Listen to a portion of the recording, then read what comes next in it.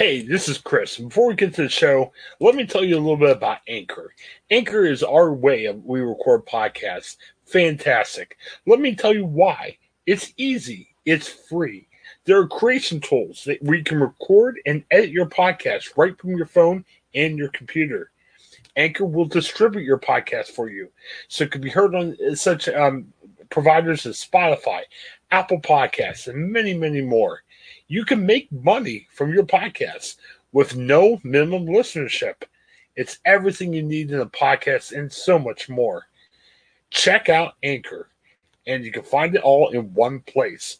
Download the free Anchor app or go to anchor.fm to get started. Anchor, it's a fantastic way of creating your first podcast and making it work. Jesus abiding, Jesus obeying, Jesus proclaiming people. Amen. Sarah, thank you for leading us in worship. That was absolutely beautiful. Thank you for that. Thinking about worship as we continue our series this morning on not only living in the power of the Holy Spirit, but we've been looking specifically for the past couple of weeks at this issue of spiritual gifts. And we began by looking at the fivefold ministry that's presented in Ephesians chapter 4. And last week we glanced at some of the spiritual gifts that are talked about in Romans chapter 12, 1 Corinthians chapter 12. And I mentioned last week a musician named Keith Green, who was popular in Christian music in the late 70s and tragically died in a plane crash. I don't know if there's any who are listening to Keith Green back in the day or not, but has ministered to me greatly over the course of the years. And he is somebody who strikes me as a great example of discovering and utilizing spiritual gifts, because Keith Green was a very talented musician before he gave his life to Christ. And after he gave his life to Christ, he began to use that. But he also had these new spiritual gifts. And I believe that he had a spiritual gift of prophecy, of just an exhortation of really challenging the people of God, challenging the Church of Jesus Christ to not be apathetic, to not be lazy, but to truly commit ourselves to Christ. And his wife wrote a beautiful biography of him called No Compromise. And you read through that book and you're just challenged by his life. He was not half-hearted about his commitment to Jesus. And he didn't sit idly by and allow others to be half-hearted either. He called everyone to full-hearted devotion to Jesus. And so we see someone who had this God-given talent of music, and when that merged together with his spiritual gifts, it was used powerfully for the glory of God. I want us to go back this morning to 1 Corinthians chapter 12 as we continue to kind of fill out that umbrella that we've been talking about between the fivefold ministry and spiritual gifts, and the handle where it becomes practical is this issue of calling. In 1 Corinthians chapter 12, verses 4 through 6, it says, "Now there are varieties of gifts, but the same Spirit. And there are varieties of service, but the same Lord. And there are varieties of activities, but it is the same God who empowers them all in everyone." And I believe that in the midst of spiritual gifts, these are verses that are so important to our understanding of spiritual gifts, but they're verses that we kind of gloss over in order to get to the actual spiritual gifts. But don't miss what Paul's saying. There are varieties of gifts. Okay, we saw that. But the same Spirit. There are varieties of service. There are a variety of different ways to use those spiritual gifts. There are varieties of activities. Different ways to serve. Different activities with which we can utilize the gifts that God has given us. And I believe this gets to the heart of our calling. I want to lay out for you what I think is the typical approach we take to discovering our spiritual gifts and then applying them into ministry. We typically begin by trying to discover our spiritual gifts, whether that be through a handwritten test or an online test, and it spits out results that you have the gifts of blank, blank, and blank. And so we take those gifts and say, okay, what activity matches those gifts?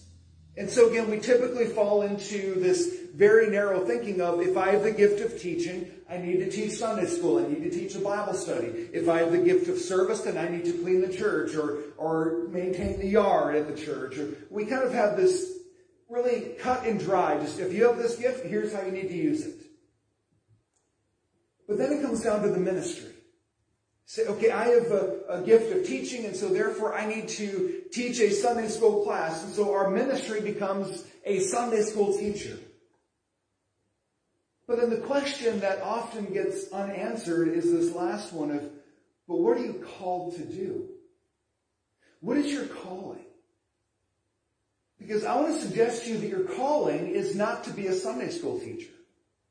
That might be your activity, it might be your ministry, it might be your area of service or activity, but it's not your primary calling. And because we approach it this way, the issue of calling never really gets answered. We found out we have a certain gift, we've applied that in a specific context, in a specific ministry. We never answer the question of calling, and the result of that is typically burnout. Because we keep functioning in this ministry setting that's not really ideally suited for us. It's not life-giving.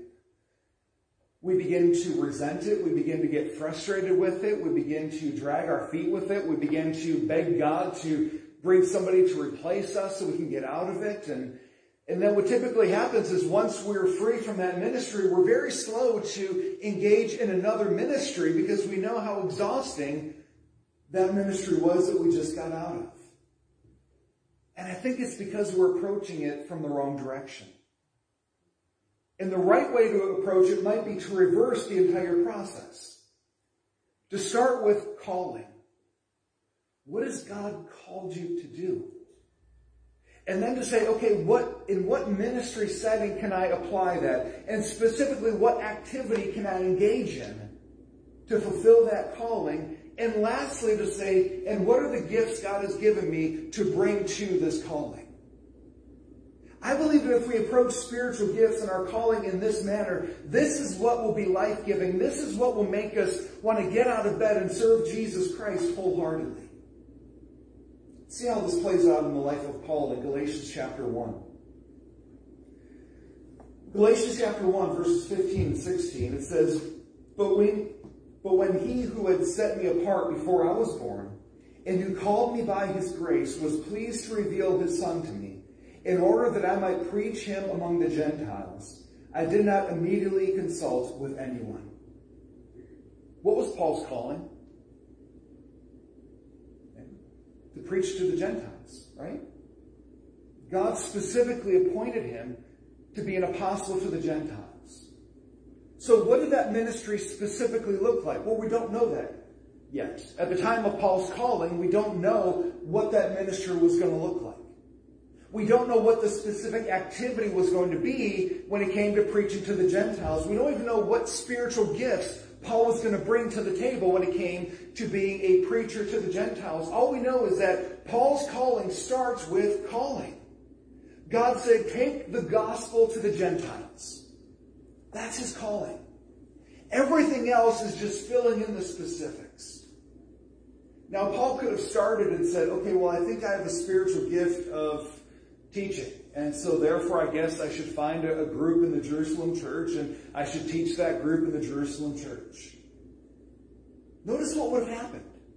He would have completely missed the calling that God had on his life to go to the Gentile world, to not stay in Jerusalem, to not stay among Jewish people, to not stay among the believers, but to go take the gospel to those who have not heard. That was his calling. Everything else came underneath that to flesh that out. So I want to ask us a series of questions. And the first question I want us to wrestle with is, what is your calling? What is your calling in life? What is it that God has called you to do with your life? You say, well, teach Sunday school. That's how you're applying your calling, but it's not your calling. Cleaning the church might be how God is asking you to specifically carry out your calling, but it's not primarily your calling. What is your calling? Here's some other questions along with that might help you. What burden has God given you? What burden has God given you? What sits deeply in your soul? When you think about the body of Christ, not just this church, but the body of Christ across this country and around the world, what burdens your soul about the body of Christ? What is it that stirs deeply within you? When you lie in bed at night and you can't fall asleep, what are the kind of things that you're wrestling with? What kind of things excite you? What kind of things really get your juices flowing? What kind of things really wake you up and make you feel alive? What frustrates you? What frustrates you about the body of Christ? It could be this church. It could be the body of Christ in this country. What frustrates you? I'll share what that is for me. And I shared it when I was applying for my doctoral program, and the supervisor of the program said, well, why are you pursuing this at this point in your life? And I said, because I feel like so much of Christian ministry and church ministry is about information. And there's so little transformation. I mean, people can come to church week after week after week, and we learn all kinds of stuff, but our lives are rarely transformed into something new. That gets to the heart of my calling. I can still remember my calling. I was 15 years old, and I was in the car with my father, and we were coming home from who knows where. But we were getting ready to pull up to the house, and I was just gazing out the window. And it's one of those moments when I heard God speak to me. It wasn't an audible voice, but it was crystal clear in my soul. And the words were simply, do for others what Joe has done for you. Do for others what Joe has done for you. And Joe was my youth pastor at the time, who spent his time discipling me. He brought me to prayer meetings. I've shared about him before. He picked me up in his van. We'd go down to the park with his friends, and we would just sit in his van for hours and just pray. He would take me to downtown Cleveland, and we'd share the gospel, and he'd sit down with me, and we'd study scripture together, and he just invested in me personally. Yes, he was my youth pastor. Yes, he was my Sunday school teacher, but he helped me connect with Jesus. He taught me how to connect with Jesus. And so God's call was help others connect with Jesus, just like Joe helped you connect with Jesus. What is your calling? What's the burden that God has put on your soul? What does that look like for me? My burden is that there are a lot of us as believers, and I know it's true from statistics about pastors, that there's not a lot of deep connection with Jesus happening. There's very little time spent in our private closets of prayer, and this is what's consumed my life since I was 15 years old. What calling has God put on you? And maybe that's a question you need to take time with this week. Say, Lord, I've never thought about what is my calling in life. This isn't about what's your career. This isn't about what you do for the church. This is what is your calling. The difference that God wants you to make in the body of Christ. What is the calling God has put on your life? Second question. What is your ministry? What is your ministry? And that means, what is it that God wants you to do to address your calling? To address the burden that you have? And I believe this is where that fivefold ministry comes in. In what way has God wired you to help make a difference in the area that burdens you? So I shared a couple weeks ago that in the fivefold ministry, my primary score is in teaching. And it's been that way for years and years now. That part of this spiritual formation piece for me is about teaching people about connecting with Jesus, teaching about spiritual disciplines. And this has been a key part for me, teaching about spiritual formation. So my ministry isn't even primarily a pastor. I'll get to that in a minute. My ministry is teaching spiritual formation, trying to help people connect with Jesus. That's my calling. That's my ministry. And so that means no matter what I do with my life, okay, I could be a garbage man. My calling and my ministry would still be teaching people to connect deeply with Jesus. What's your ministry? What has God called you to do? You have a burden about the body of Christ, and he's called you to a ministry that's going to address the burden that he's given you. See, a lot of times what we do is we get a burden about our church or about the body of Christ in this country, and we tell other people that they should do something about it. God's like, I've asked you. I've invited you to do something about the burden that I gave to you. If God wanted somebody else to do it, he would have given them that burden, but he gave you that burden for a reason. So it leads us to the third question. What then is your activity? Again, we saw in 1 Corinthians 12, there are a variety of service, there are varieties of activities. What is your activity? What is the practical, hands-on way that you are living out your ministry and your calling? This might change. Your activity may be completely different today than it was 20 years ago, and that's completely fine. Your activity might be different today than it was 1 year ago, and that's fine. Your activity might change. And your activity doesn't depend on what you do for a living. In fact, I think I have a picture of Joe on the next slide, maybe. There he is. So Joe was my youth pastor for a short time. But after about 2 years, when he left that position, he began doing what he's doing to this day. He's in the concrete business. If you have an uneven driveway, uneven sidewalk, he will level that out for you. That's what he does for a living. He's not a pastor. He's not on staff anywhere. He didn't go to seminary. He's a man who deeply loves Jesus, and no matter what he's done for a living, he's helped people connect with Jesus, even as he works in concrete. And now he's into boxing, I think, too. And he still encourages me in my walk with Christ all these years later. So it doesn't matter what you do for a living.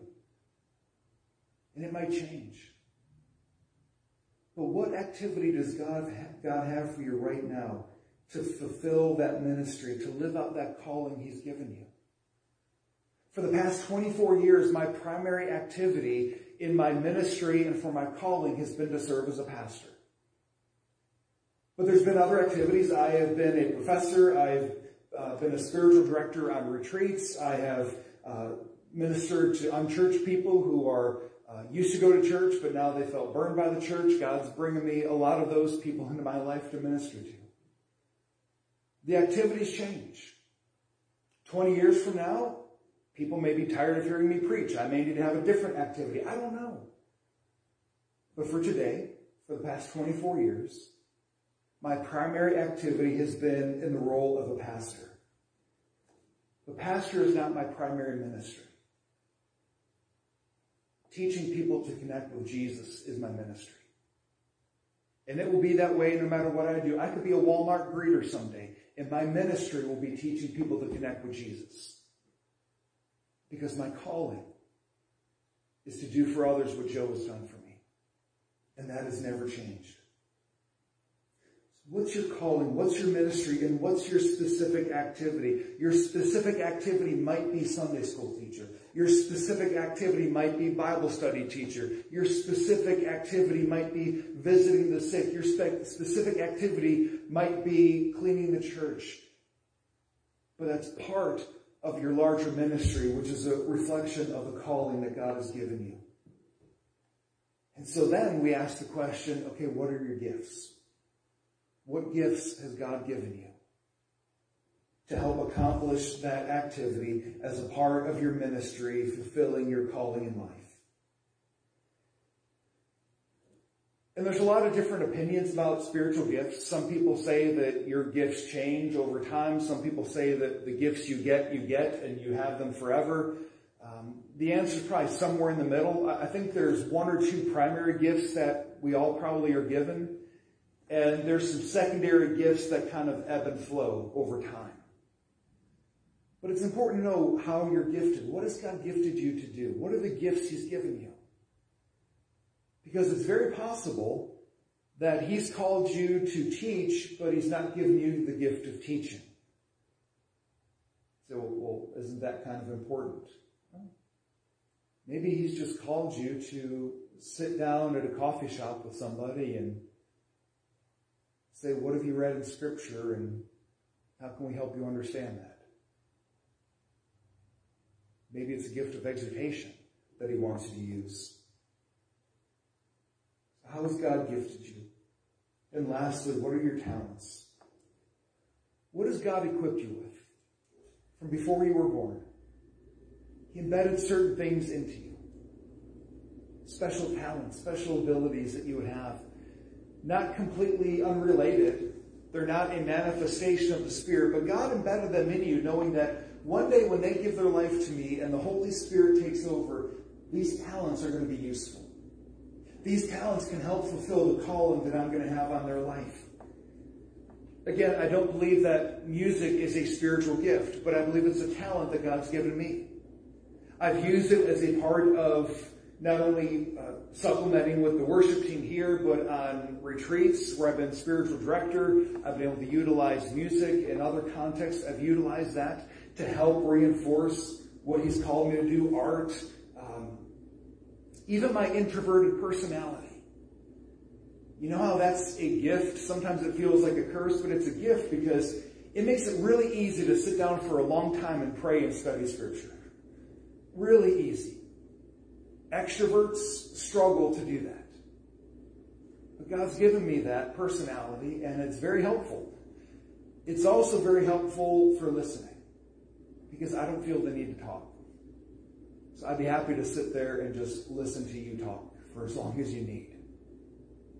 So God's given me these as something to be used for him. Even my depression that God allowed me to go through, I believe he's using that as a part of what he's called me to do. Because before I entered my bout of severe depression, I would find myself giving quick, cheap spiritual answers to people. Just pray harder, just read more Scripture and you'll be fine. But now realizing that it's a little more complicated than just that. And I believe he's helping me to be better effective to help people connect with Jesus who might be going through the same thing. So how would you answer those questions? And again, you might need to take some time with those. The easy one might be, what are your talents? What are your gifts? What's your current activity? But I would encourage you to spend time with those first two questions. What's your calling? What's the big overarching calling that God has put on your life?